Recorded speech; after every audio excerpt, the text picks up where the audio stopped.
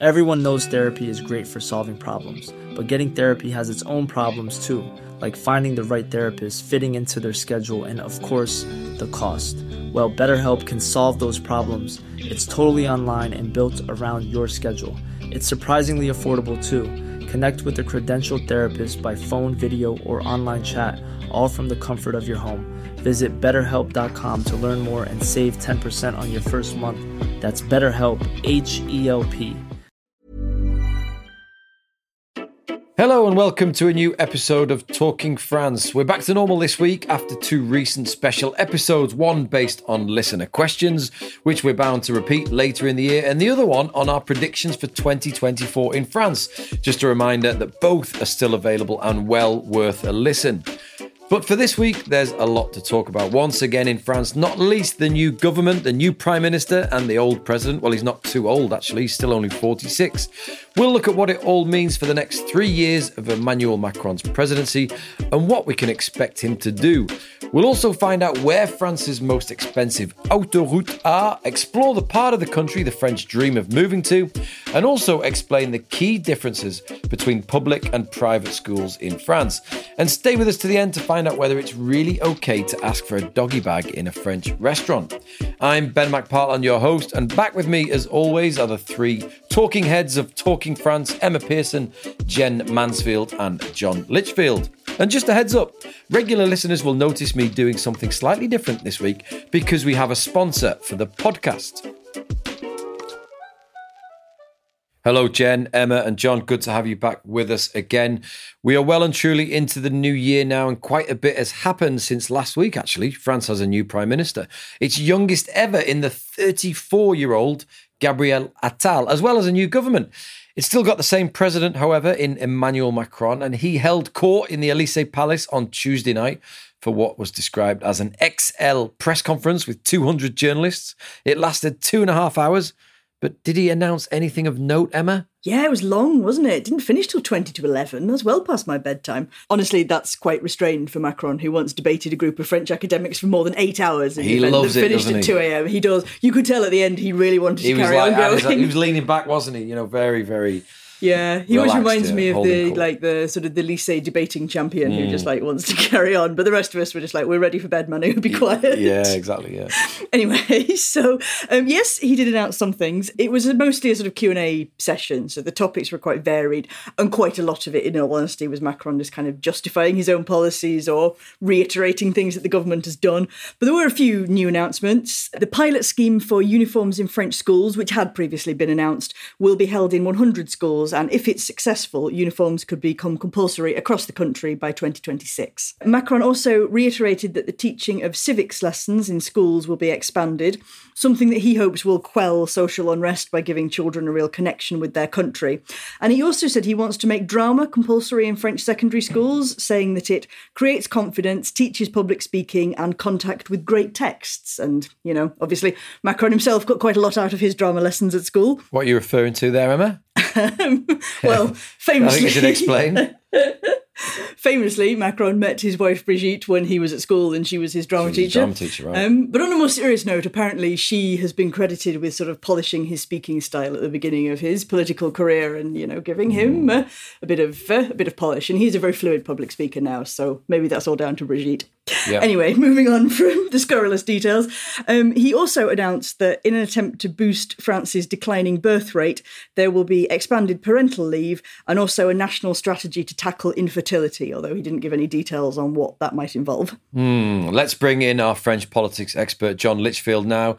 John, you watched Macron's mammoth press conference on Tuesday night. What did you make of it all? Well, it's an extraordinary thing. I mean, I'm always impressed by Macron's just intellectual ability to command all those disparate dossiers and have responses on everything, seem to have at his fingertips detail on everything from education policy to climate change. There are very few politicians in the world, I think, that could have performed as he did last night. Whether that's successful in changing the minds of French people about him is another question, because they've seen him do it before and it doesn't seem to impress them. Also, the fact that it was in prime time, he chose to have it when people are normally watching their favourite serials or movies, and 5 or 6 TV channels took it, which had a touch of Vladimir Putin about it, or a touch of the old French government's control of the media about it. So, in a sense, you can say it was an act of a definite choice on his part to try and create a sort of impact on the French population, also maybe an act of desperation looking at Le Pen's position in the opinion polls. Thanks, John, and we'll be back with you shortly. So as we mentioned, there is also a new government. Emma, just bring us up to date on what's been happening in the positions of power in France. Well, the new government, really, it looks quite a lot like the old government. I always think that new government sounds more dramatic than it really is. This is basically what in the UK we would call a reshuffle. It's just Macron moving his ministers around, bringing in a few new faces to try and give his administration a fresh start. But the big news is that, yes, France has a new Prime Minister, Gabriel Attal. He made global headlines, actually, because he's France's youngest ever PM. He's just 34, and I think he looks even younger than that, to be honest. And he's also the country's first out gay Prime Minister. He's not a newcomer on the political scene, though. If you've been following French politics, you will probably know his name. He's been the government spokesman, he's been the public accounts minister and the education minister, and he's kind of long been regarded as the rising star of the Macronie, which is something obviously confirmed by his appointment as Prime Minister. And he's also pretty popular for a politician. Polling at the start of 2024 found that he was the most popular government minister, and the beer test at the end of last year found that he is the third most popular politician for people to go out and have a beer with. So I imagine Macron is hoping that some of this popularity will rub off on him. We'll go back to John now. John, why did Emmanuel Macron choose the 34-year-old Gabriel Attal? Well, I think it's all a part of the same realization that something has to be done, which, was behind the press conference on Tuesday night as well. Up till now, I think Macron's taken the view that France has to be reformed against its own will, if necessary, that France will always drag its heels against changes that are in the end in its own good. But therefore, he, the powerful, intelligent, far-seeing Macron, will impose the reforms, however unpopular in the short term. Well, the short term is now 7 years, and there are only 3 years to go before his time is ended, and Le Pen is flying high in the polls, not just for the European elections in June, but also for 2027. So he's basically, I think, done a sort of handbrake skid or turn. And instead of having a sort of prime minister who crunches through reforms through parliament, he's gone for a very, very brilliant political prime minister. And if you saw Attal's performance, his first performance at Prime Minister's Questions time the other day, it was really quite wow, the way he was able to take on all the different oppositions. He is an extraordinarily talented politician, Attal, for all his youth.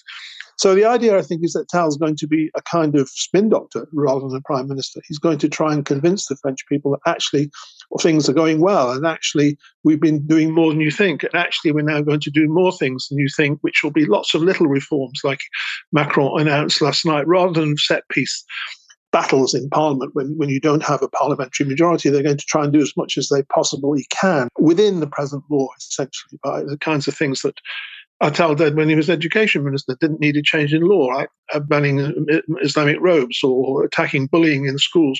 All of that was done within present law. There will be some new laws proposed, obviously.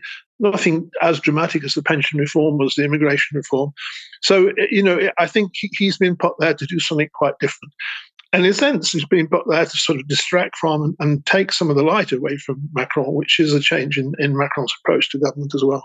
Thanks, John. So what about the rest of the government, Emma? Was it much of a reshuffle? Well, a lot of the big-name ministers have stayed in post. Bruno Le Maire is the finance minister, Gérald Darmanin is the interior minister, and some of the others have basically just swapped jobs or had a slightly renamed ministry. There were a couple of new names, though. The former MEP, Stéphane Séjourné, he becomes foreign minister. He's actually the former partner of Gabriel Attal, but perhaps more importantly, he's a long-time ally of Macron. He was one of the first Macronists, and he helped him set up the party back in 2016. But the big surprise, really, was the appointment of Rachida Dati as the culture minister. Dati is actually a member of the right-wing Les Républicains party, and she was justice minister under Nicolas Sarkozy, so she's a bit of a surprising choice. She was a slightly controversial appointment because she's quite socially conservative, especially on LGBTQ issues, and she's also under investigation for possible corruption linked to lobbying, which dates back to the time when she was an MEP. She's currently the mayor of Paris's 7th arrondissement. She unsuccessfully challenged Anne Hidalgo as mayor of Paris in the 2020 elections, and she's now confirmed that she intends to try again in 2026. The two of them clearly hate each other. Reacting to Dati's new role as culture minister, Hidalgo said, "I wish good luck to everyone involved in the culture sector in the ordeals they are about to go through." So clearly no love lost there. Let's get a final question to John. John, critics have said Macron's new government is clearly a move to the right, whilst many ministers are from the centre-right. Does this really reflect a move to the right over the next 3 years of his presidency, John? There has been a somewhat right-wing drift since 2017, I think, but essentially the core right-wing ministers, if you like, Gérald Darmanin at Interior Ministry and Bruno Le Maire at Finance Ministry, have been there almost from the beginning, Le Maire from the beginning. So there's not going to be a big change there. Bringing in Rachida Dati at culture, I think, is part, not so much as a right-wing change, as part of what Macron was talking about in the press conference about trying to sort of convince French people that opportunity is for them, ordinary French people, that it isn't just for the elites. That's not necessarily a right-wing policy. Maybe on social policy, Catherine Vautrin, who's come in, who's from the right, will take a more right-wing view, but that's essentially Macron's own view of what he's been pushing since the beginning anyway. I don't see this government or what Macron's doing as it doesn't help to understand it as a move to the right. I think it's a shift to what I'm going to say in my column this week, as a shift towards an attempt at populist centrism, trying selling what he's been doing in a more effective way to people rather than changing it radically. Crisscrossing France are the country's autoroutes or motorways or highways, and if you're driving on these, you will need to pay a toll or péage. And next month, these toll charges are increasing again. Emma, where are prices going up? Well, there are two tunnel tolls that are increasing by a bit more, 3.23% and 8.87% respectively. And that's the Mont Blanc Tunnel and the Fréjus Tunnel, which is in southeast France. Other than that, though, the price hikes will be capped at 3%. Now, French autoroutes are run by private companies and they decide on the price rises within the cap set by the government. So the prices do vary quite a lot depending on which road you're driving on. I got a shock last summer when I drove through the Fréjus Tunnel and I went to pay the toll. Do you know how much it was? No. Have a guess. To go through the tunnel. €6? 50 euros. €50? Do you know how much the Mont Blanc Tunnel costs to go through in a car? No. 54 euros. In all fairness, those are like massively complicated engineering projects. They tunnels. It went on for ages. A lot of maintenance. But I was shocked. Like, if I'd known, I probably would have drove around. It would have taken me 3 days. But driven over the top of Mont Blanc. That sounds. I was like, wow. So yeah, they are steep charges. They're going up again. What about autoroutes? Do we know which one is the most expensive in France? Yes, it will not surprise you to hear that it is in the Paris region, as everything is expensive here. This is the A14, which connects the Paris business district of La Défense to the town of Orgeval, which is to the west of Paris. For the privilege of travelling just 21 kilometres, motorists forked out €10 per trip in 2023. Another expensive one is the A75 around Millau in southwest France. That's €10.42 per 10 kilometres, but it includes driving across the Millau Viaduct, which is really, really beautiful. It's a stunning route to drive, worth the money, in my opinion. And the third most expensive is the A355, which goes to Strasbourg. Interesting. Jen, Emma, are you guys expert on motorways? I'm definitely not. I've rented a car in France like 3 times. Right. So, well, it's a good job because I am actually an expert on French motorways. So you like to tell us? I've got a little quiz for you if you want. You know, French motorways, most of them actually have nicknames, right? Based on, whatever kind of motorway they are. I'm going to give you a quiz now, see if you can guess what these nicknames are. Do you know which motorway is called Le Méridien? You've actually mentioned it. No. It's actually the A75, the one with the Millau Viaduct, yeah. It's a stunning motorway, as you mentioned, but it's called the Méridien, I think, because it runs parallel with the Greenwich Meridian, actually. Basically runs through the centre of the country. Do you know which one is called the Autoroute des Anglais? Well, that must be going to Calais, surely. That's the route up to Calais and then crossing to England. I thought it'd be the A1, but it's the A26 which runs between Troyes to the east of Paris and Calais, basically nicknamed the Autoroute des Anglais, or the motorway of the English, because it's known as kind of one of the most direct routes to avoid Paris, to get up to Calais without going through Paris. And why do you go to Calais? To go back to England. To go to the wine warehouses, to fill up your car with as much cheap booze as possible, and then go to England. And then just go back to France. Back to mainland, yeah. What about the Autoroute du Soleil? Come on, this is easy, I know Jen. this one. That's the one going from Paris to Marseille, and people take it when they go on holiday. Yeah, do you know what number it is? It's the A6. A6, Jen, yeah. South of Paris, heading to the sun. Finally, Autoroute des Titans. I like this one. Titans. The motorway of the Titans. This one's in the mountains, right? It is the A40, right, which earned this nickname for its highly technical and large-scale building projects. It's composed of 12 viaducts, 3 tunnels, and it crosses the Jura mountain range, and it basically connects France with Italy between the cities of Macron, I think I pronounced that right, and Milan. But we have an article. To all our listeners who really want to know the nicknames of French motorways, we have a great article on our site which lists them all. Now, as I mentioned, we have a sponsor for our podcast this week. If you're British and living in France, you will know that banking is not as straightforward as in Britain. Depending on your situation, there may be special banking or administrative requirements. Often it can be confusing. Whether managing a move to live and work in France, purchasing a holiday home, or retiring, Britline can help. Founded in 1999 as part of Crédit Agricole Normandie, Britline's advisors can help you establish a new life in France, all in simple, plain English. To find out more, head to Britline.com. On we go. One name who has dominated the news in France over the last few days is Amélie Oudéa-Castéra, or AOC, as she is sometimes referred to here. She's France's new education minister. She's also the sports minister and also the minister for the 2024 Paris Olympics. She's got a lot on her plate. She's been at the centre of a huge political storm over the fact she sent her kids to a private school rather than the local public school. Now, she's not the first education minister who's been called out for sending their children to private schools. So why has this been getting so much attention, Jen? Well, it mostly has to do with her response to the question of why she sent her kids to private Catholic school, but it also has to do with the fact that the school itself has been investigated for homophobia and sexism. So when she was questioned about her choice, she responded, "At one point, we got fed up, like hundreds of thousands of families who choose to look for a different solution." She discussed feeling frustrated with her eldest son's school and felt that he had a lot of quote-unquote unfilled time, which was basically a reference to the amount of time when the teacher was off and not replaced. So basically, she was just frustrated that her son's teacher was out of the classroom quite a lot and there was no adequate replacement. And to be fair, the school has denied this allegation so far. As you might expect, though, public school teachers and unions have not responded well to her comments, but they do speak to an interesting phenomenon in France. There really are a lot of families who send their kids to private schools here. In fact, over 2 million students attend private schools, meaning over 17% of the overall school enrollment in France is in private schools. Okay, so when you think about France and the French education system, we tend to think about state schools, but hundreds of thousands of children in the country are educated privately. Why so many, Jen? Can you explain a little bit about how private schools work in France? So basically, a lot of private schools in France are actually quite affordable, especially compared to what Brits and Americans might think of when considering private school fees. Basically, there are 2 different types of private schools in France. There are sous contrat and hors contrat. The sous contrat schools, there are more of them than the hors contrat schools, and they actually do receive a decent amount of state funding. So, for example, teacher salaries are paid for by the Ministry of Education. But these schools are required to follow the state-based curriculum, meaning kids are taught so they can pass state exams like the brevet or the baccalaureate. A lot of these schools, actually 96% of them, are technically Catholic, and they are allowed to publicly display a religious affiliation as long as that does not constitute an act of quote-unquote pressure or undermining freedom of conscience.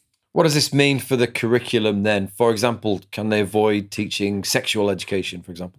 So the schools that receive state funding, the sous contrat, they are required to follow the state curriculum. So that does include sexual education courses for kids in secondary school. And they can actually lose their funding if they fail to do so. There was a recent case in northern France where the département authorities announced that they would stop funding a private Muslim secondary school, the Averroes School. The French daily Le Parisien reported that inspectors had found the teaching was lacking on societal content such as LGBTQ topics, and that there was an excessive emphasis on Islam in courses on religion to the detriment of other faiths.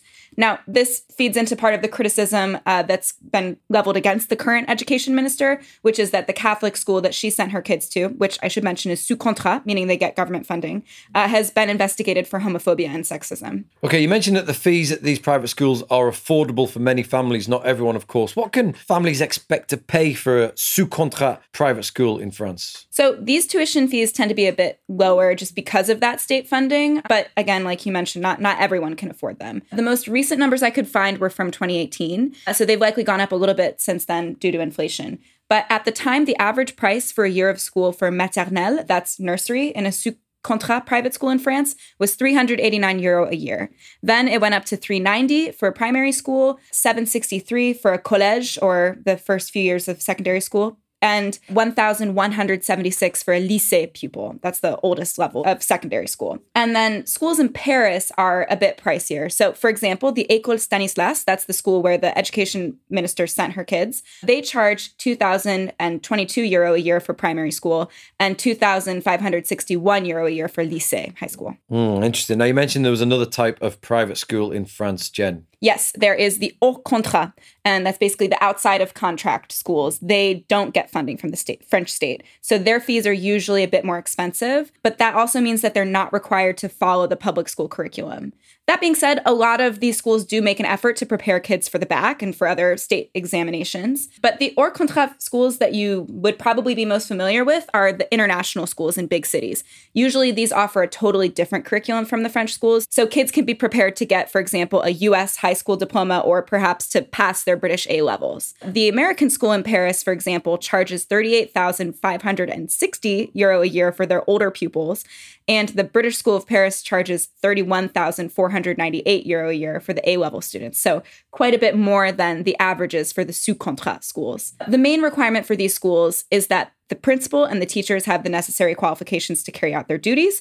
And the school is also required to ensure that students are taught from a quote-unquote common skills base. So that would be things like literacy and math. They're also required to stay within the laws of the land. So they're not allowed to incite racial hatred, for example. But other than that, they can run their own curriculum. Really interesting explanation. Thanks, Jen. Let's bring back John Litchfield. John, we've been discussing this row around private schools and how they work in France. Macron said this week there was no conflict between private and public schools in France. Is that really the case, John? Well, I think it's important, and I think some of the foreign commentary on this fails to make the point that private schools in France are not like public schools, as it were. Terminology becomes complicated, obviously, in Britain or in the US if it comes to that. But it doesn't cost a huge amount to send your children to a private school in France. It costs a little bit. And if you're not very well off, then you prefer not to have to do it. And the reason why the fees are relatively low is because the teachers' salaries are paid by the state. And in return, nearly all private schools, there are some completely private ones which are out of this debate, really, which cost a lot more.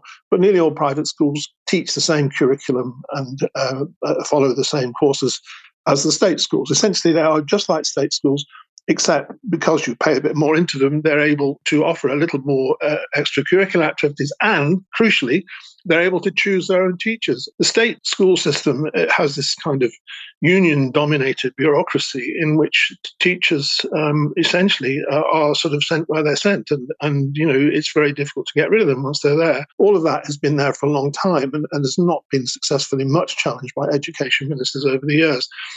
And, I'm not in any way wanting to denigrate what teachers in the state system do. Many of them very dedicated and very talented people. But there are plenty of cases, I think, of poor teachers remaining in office, and also huge amounts of absenteeism, strikes and so on in the state school system, which means that people are more and more tempted to move at relatively little cost into the private schools which exist. Because it is so little different from the state system, it costs very little more, and it does offer slightly more extracurricular activities and often better teaching and better results for the kids. And so people, want their kids to have their best opportunities in life.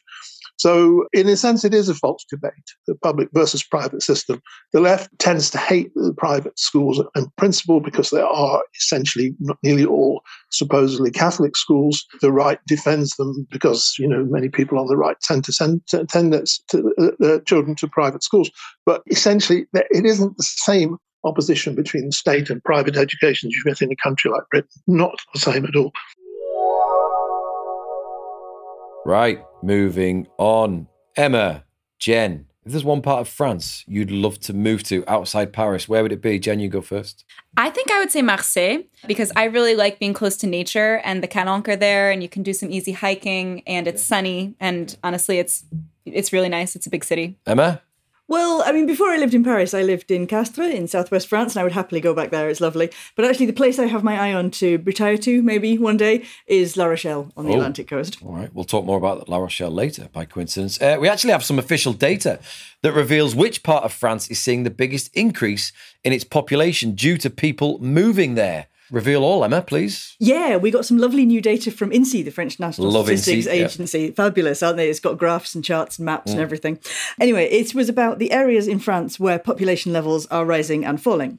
And the département that had the highest population increase due to inward migration, people moving there basically, was Charente-Maritime in the southwest of the country. And that is perhaps not a surprise because separately a poll of French people of the town that they dream of moving to one day was topped by Charente-Maritime's biggest town, which is La Rochelle. So clearly I'm not very original in my retirement choice. Charente-Maritime, it's in the southwest Nouvelle-Aquitaine region. Tell us more about it, Emma, and why so many people would want to move there.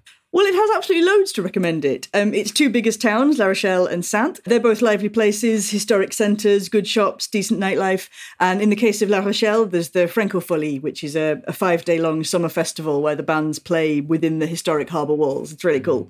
But outside of the towns, there's a lot of beautiful countryside.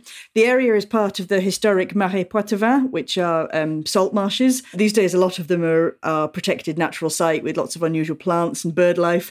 And of course, the département is coastal. So you've got the beach. It's got lots of lovely, long, sandy beaches adjoining the Atlantic Ocean, great for sports, including kite surfing. And on a more practical level, the town of La Rochelle is just 3 hours from Paris on the TGV. And the area has decent employment opportunities and significantly lower cost of living, especially property prices, than the big cities. And in fact, relocation experts say that they're not surprised about the movement of people here. And the data shows that of the people moving to Charente-Maritime, most of them moved to the towns. And this follows quite a general trend of people leaving cities for smaller towns. That's interesting. What's so good about smaller towns in France? Well, that's another thing that comes out of the INSEE data. It shows that France is now firmly an urban country. Around 2/3 of the population live in either towns or cities. But we are seeing this general trend of people leaving the cities for smaller towns. And I think it's basically because they just combine the best of both worlds. You know, the costs are much lower than in the cities, especially the cost of renting or buying a place to live, which can be very expensive if you're in a big city like Paris. It's easier to get around, but you still have all of the amenities of living in an urban area, such as shops, services, public transport, stuff to do, good bars, that kind of thing. And some 2022 data from the Association of French Real Estate Agents showed that a town with a population of 20,000 was judged to be the ideal. But interestingly, of the most popular towns with house buyers, all of them were close to big cities. So it's not like people are looking for sort of rural isolation. They want to be connected to urban life, but just a slightly smaller urban centre. Okay, so it's not just Charente-Maritime's population that is on the up, right? When it comes to France as a whole, do we know more about where the population is rising and where it's actually shrinking? Yeah, absolutely. The INSEE data gives statistics for the whole country. You can find the full list on the local website, and there's actually a handy little widget that lets you search your postcode so you can see if your commune or your village is growing or shrinking. And basically, the places where the population is shrinking are mostly places that are already quite sparsely populated. So you've got départements like Nièvre, Cantal, Vosges, Orne, places that are often in the centre of France, quite sparsely populated. The exception to that is Paris, which has been seeing a steady fall in population over the last decade, which is due in large part to increasingly crazy prices that are driving people out of the city. But in this case, actually, most people don't go far.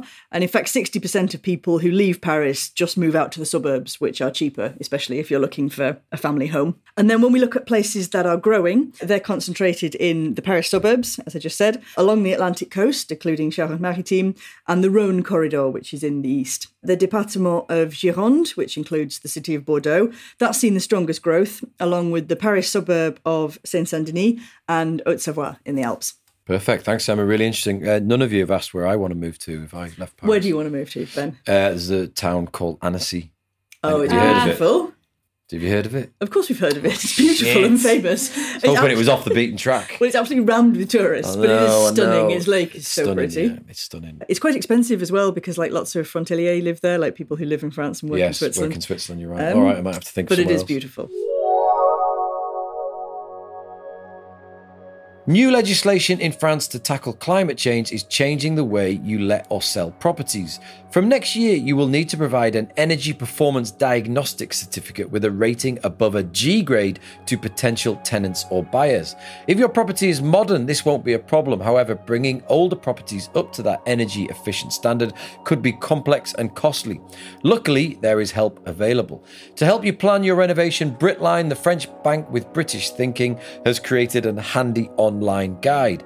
Their tool will help you estimate your diagnostic grade, identify any grants or loans you may be eligible for, and identify local tradesmen. Head to Britline.com, where in their help and resources section, you will find several blogs on the subject.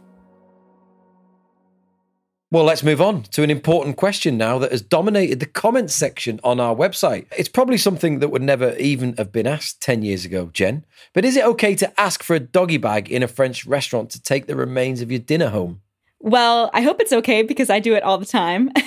But I would say they're becoming less taboo. They're still quite a bit less common in France than they might be in the United States, though. Emma, have you ever asked for a doggy bag? No, never. I finish what's on my plate. Is there a French word for a doggy bag? Un doggy bag. Ah, right. Are the Académie Française okay with that? I don't know. Surely they've come up with a sac de chien or something like that. Do we know why it's becoming less taboo, Jen? Well, it's just not really a long-standing tradition here to begin with. So originally, like I just said, there wasn't even a French word for doggy bag. Most people just say un doggy bag. Although I have heard that people are trying to get sac gourmet to become popular, though not sure if it's working. There are a couple reasons that you might not see doggy bags as much in France, though. It has to do with portion sizes. So in France, the portion sizes are usually smaller and they're meant to be individual, in contrast to the US, where portion sizes tend to be bigger or plates might be for sharing. And on top of that, the rule of finishing what's on your plate is a very important aspect of table manners in France. And French kids learn that from a young age. But doggy bags also have a bad reputation, do they not? I mean, people are often accused of being a penny pincher, are they, if they ask for one? Yeah, that is the traditional mindset. I looked at this 2014 study and it found that 15% of French people still felt that asking for a doggy bag makes you look stingy. Then another 11% of people said it was rude to ask for one. 5% of people called it unhygienic, and a third of people said that they were just useless. But to be honest, I've never had any issue getting a doggy bag in France, though that might be because there was a law that went into effect in 2021. Basically, it was intended to combat food waste. And so French restaurants are now required to provide, for any customers that request them, reusable or recyclable containers to take away uneaten food. I've definitely been offered a doggy bag or box by, waiters and stuff if you haven't finished your dinner. So it does seem to be becoming slightly more common or acceptable. We did a story on this for our website and quite a few of our readers commented, as I mentioned before, with their own experiences getting doggy bags in France. What do they have to say, Jen? Yeah, a few readers said that they often ask for doggy bags. One reader, Joan Jenkinson, commented, "Never had a problem asking for or receiving a doggy bag here in Dordogne. As I get older, I can no longer eat large meals, so for me it works well." And then another reader, Rebecca Bright, said, "The pandemic changed the situation enormously." Good point. Yeah, I've always asked to take away my leftovers, except in higher end places, where in any case, there's seldom anything left. But restaurants often used to jerry-rig containers out of aluminum foil or whatever. Now almost everyone has special boxes. And then some other readers also said that they felt doggy bags were less pertinent in France just because of portion sizes, like we mentioned earlier. Jane commented, "I have not taken les restes from a restaurant in France because the portion sizes are appropriate, but I wouldn't be averse to asking for a box in some situations." And Richard said, "I think this is not so much an issue of manners or traditions of French restaurants as one of the outrageous portions served in American restaurants. French restaurants tend to serve sensible size portions, so there's no need to take uneaten food home." Though Michelle in Paris did say that she's had some challenges with doggy bags. She commented, "Let's go one step further and normalize bringing your own container to the restaurant for either a doggy bag or emporter in order to reduce plastic waste and take away container waste. I live in the 10th and have hit and miss experiences with this. Some don't even question it, while others refuse to fill my clean container because it's unhygienic." So maybe asking for a doggy bag is no longer considered a faux pas in French restaurants. Emma, Jen, have you committed any other faux pas in French restaurants? Emma, you've asked for ketchup with your oysters probably, and Jen, peanut butter on your tartine. Anything? Actually, recently, I think I must have gone a bit native in France, because when I was on my holiday, I committed a restaurant faux pas by being too French. That basically we finished our dinner and then just walked up to the bar to pay, and the waitress was like, "What are you doing? Sit down, I'll bring you the bill." And I'd sort of forgotten that outside of France, people don't really do that anymore, because I love the fact that in French, lower cafes, not fancy places, but in French places, you could just go up and pay at the comptoir or pay at the case, but it's not really so common outside France. Interesting. No, I was talking to a friend recently who said he had his parents over from England and they were in quite a posh restaurant not far from here, and he said his dad wanted to order the fish, but he really wanted red wine with it, and he said the waiter and the chef refused to let him have red wine with his fish, and he basically ended up ordering a different main course just so he could have red wine. They really just put their foot down and said, nah, if you're having fish, you can't have red wine. Oh, that's funny. I think that's quite old-fashioned. It is. I think that's rare, but it still happens. It was hilarious, yeah. Jen? I would say I commit a restaurant faux pas every time I eat out in France because I always ask for ketchup or hot sauce. But I tend to like combine it with a joke about, oh, haha, je suis américaine. And then they laugh and they give me the ketchup, so it's fine. Very interesting stuff. Thanks, Jen. Thanks, Emma. And thanks, John. That brings us to the end of this week's episode of Talking France. I've mentioned many articles which we have on our website. I will include the links to all of them in the show notes and in our podcast article. Thanks to you all for listening. We'll be back with more next week.